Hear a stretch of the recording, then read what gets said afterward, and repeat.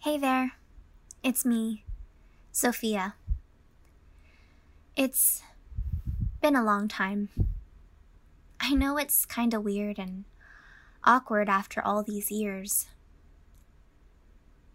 Especially since the last thing I said to you was that I hated you.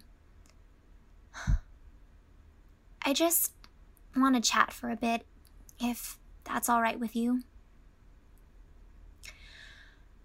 Okay. My boyfriend put me up to this. Obviously, this wasn't my idea. To be honest with you, I didn't want to do this, but he was super insistent. I mean, he was nagging me every day. He was starting to get on my nerves. He said it would be good for me to talk to you again, to tell you everything. I told him I didn't want any lame therapy or anything I'm just making things more awkward, aren't I? I guess the real reason I don't want to talk to you is because I'm afraid. I'm afraid of all the hurt and all the pain. All the tears I've bottled up inside all these years will come out. I'm afraid of losing that sense of control over my life. I'm afraid of reliving the past again. I'm afraid of feeling alone with no one to help me. I'm afraid of feeling rejected again. I'm afraid of feeling weak again. I know you know the whole story already. I just want to share my perspective. I hope that's okay. You know, I really used to enjoy going to church. Olivia and I woke up early every Sunday morning so we could dress up real nice. We would rush into Brad's room, whooping and hollering. He was always so angry that we woke him up, but he got dressed too. We all went together as a family. Mom was so beautiful in her sky blue dress, and Dad was so handsome in his Sunday best. Brad even looked surprisingly respectable. The church we went to wasn't really big, but it was cozy. The people were always so nice to us.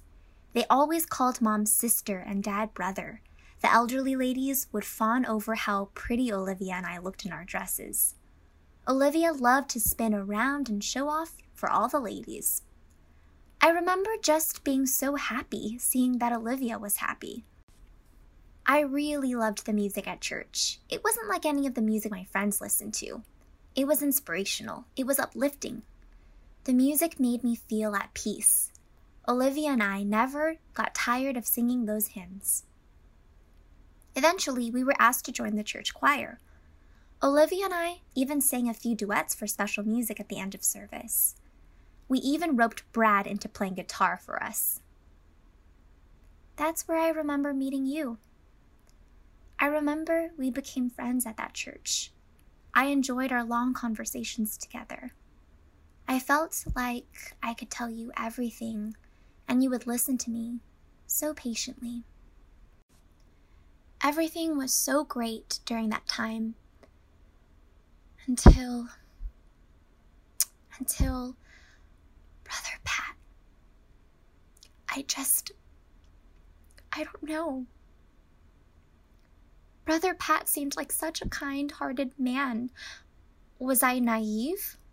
Was I not really observant?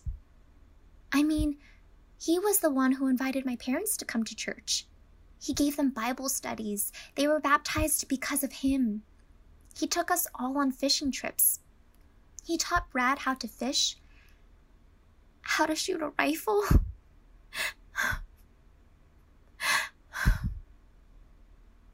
But no, he wasn't kind.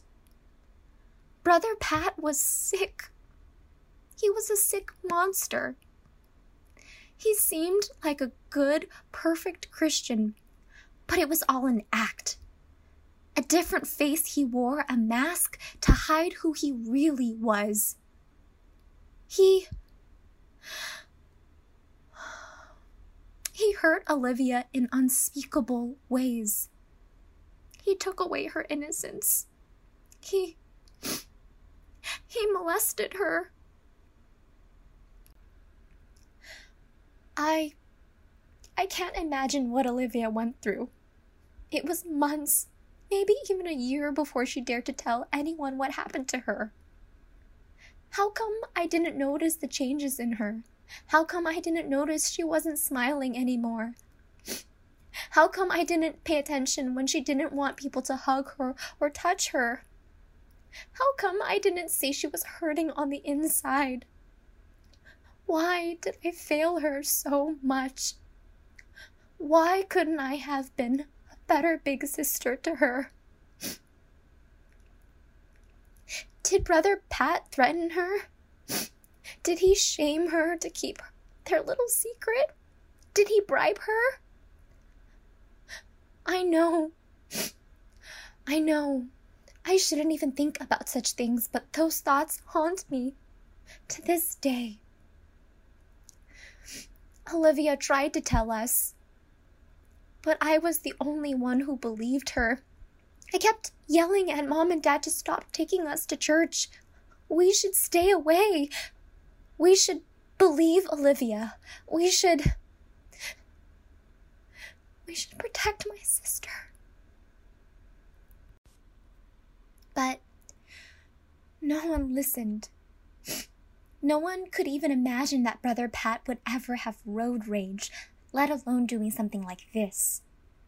My parents even apologized to Brother Pat for stories Olivia was telling. I still remember that moment so clearly. Olivia was crying, burying herself into my arms. Brother Pat just smiled and nodded toward Olivia. He forgave her and told my parents to not worry about it. If I could only turn back time, I would have freaking punched him in the throat right there. I should have known something was going on the night before she hugged me for the longest time. When she said goodnight to me, she told me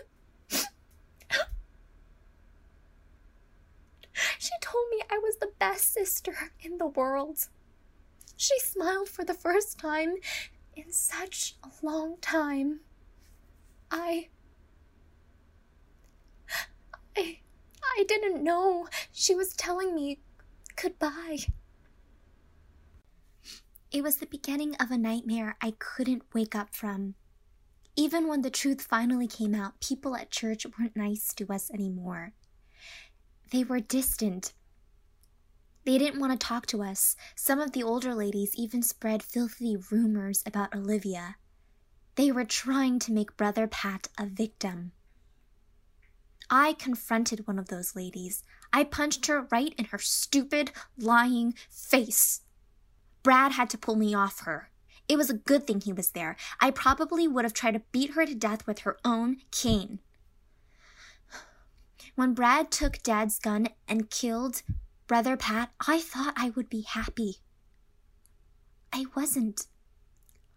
Although I felt Brother Pat deserved those 2 bullets and then some, I ended up losing my brother along with my sister. Brad was going to jail for 10 years, and the people at church somehow blamed us for what happened. There's no justice here. Throughout this entire time, I was calling out for you, but you never answered me. Just like those people at church, you were silent. I couldn't understand why.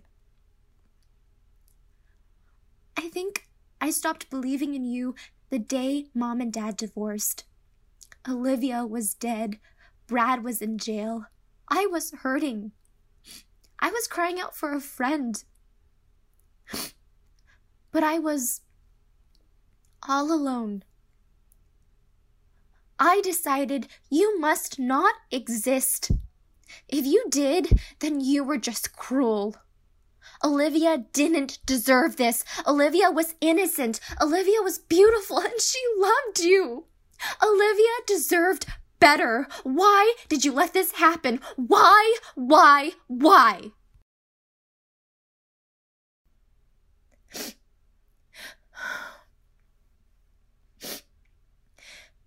the people at my old church taught me anything, it was that Christians were hypocrites and religion was useless. I swore I would come out of all of this stronger. I would help people and advocate for those who need it.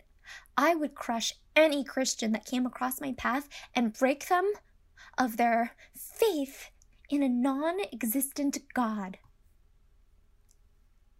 And I lived that way for many years. I found a measure of happiness and satisfaction in my life, but not peace. I survived, but I just couldn't seem to find any peace in my life. That's when Liam stumbled into my life. My cousin Melissa conned me into going on a double date with her. She was dating this hot buff guy. They tried to set me up with his friend, this awkward Christian guy. I'm like, come on, Melissa, what the heck? Okay, I will admit he was cute, but when I found out he was a Christian, total turnoff. I totally wanted to throw my hot bowl of soup into his face. But that would have been a waste of good soup. I thought I would never see this deluded Christian again. But guess who was my lab partner the next quarter in school? I'm like, you gotta be kidding me. I tried to humiliate Liam every chance I got. I mocked his faith, I belittled him, I made him feel stupid, I asked him hard questions he didn't have the answer to. I felt so superior to him.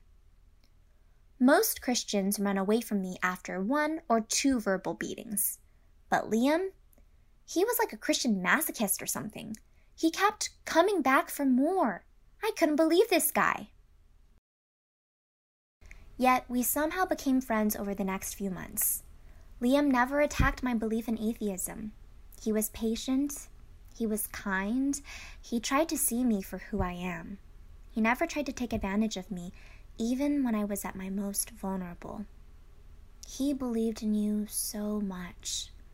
Liam made me start doubting your non-existence. I started to really like him. And I started to want to believe in you like he does. Liam may be deluded, but he was just so different from everyone else. Maybe he wasn't deluded. But I was afraid. I didn't want to get hurt again.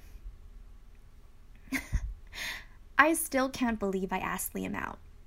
Well, technically, Liam asked me out in his awkward Liam style. But that was only after he found out I visited his dad first. I asked his blessing to date Liam. Okay, that was one of the most nutty and embarrassing things I've ever done in my life. I don't know what came over me. Guys always chased after me, trying to get into my pants, but not Liam. Always respectful, always proper. Dang it, Liam. If I waited for you to ask me out, we'd probably be in our 50s. Ugh. Pastor Bill was chill about it, though. Actually, Pastor Bill's a very cool guy. He's very sociable and charismatic.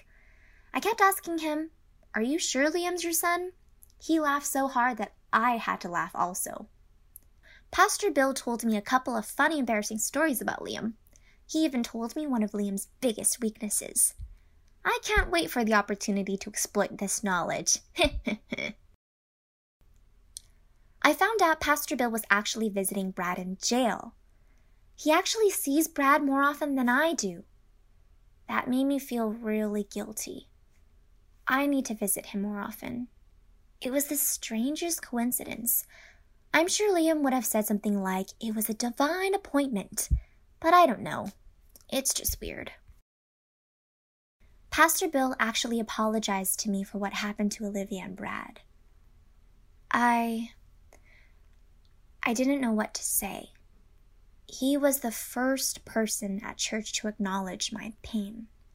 He had nothing to do with the situation, but he was still sorry. He also acknowledged that the church hurt my family and failed to show us true Christianity when we really needed it.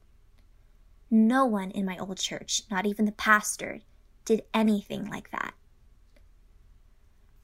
I think we both cried in Pastor Bill's office for like 5 minutes.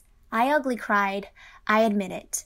But I felt such a heavy burden lifted on that day. And for the first time in a long time, I felt peace in my heart.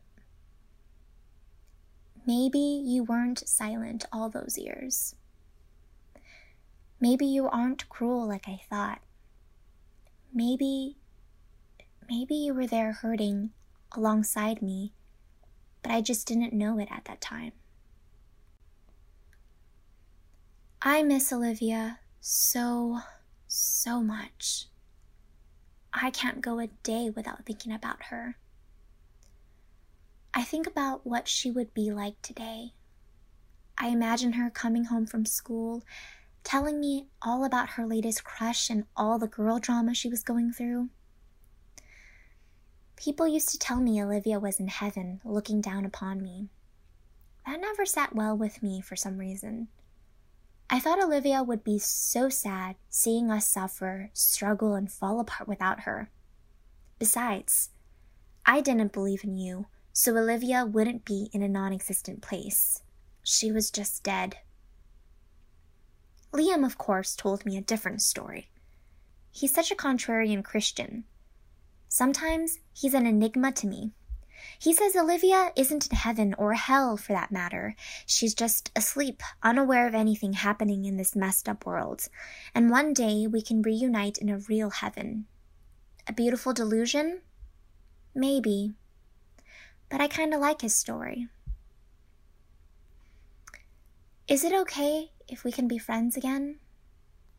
I'm not great at introductions, but allow me to introduce myself. My name is Sophia. I'm a graduating college student. I'm a feminist. I fight for social justice. I am a strong woman.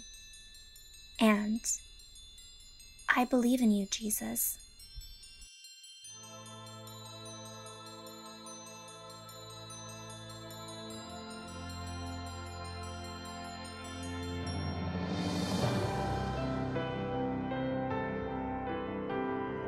You have been listening to The Veggie Boy Project, a dramatization of a young man's desire for better health and how it led him to a journey into faith. This episode was written by Jennifer and David Quach. Narration and original music by Philip Pitcher. The voice of Sophia was Christy Huynh.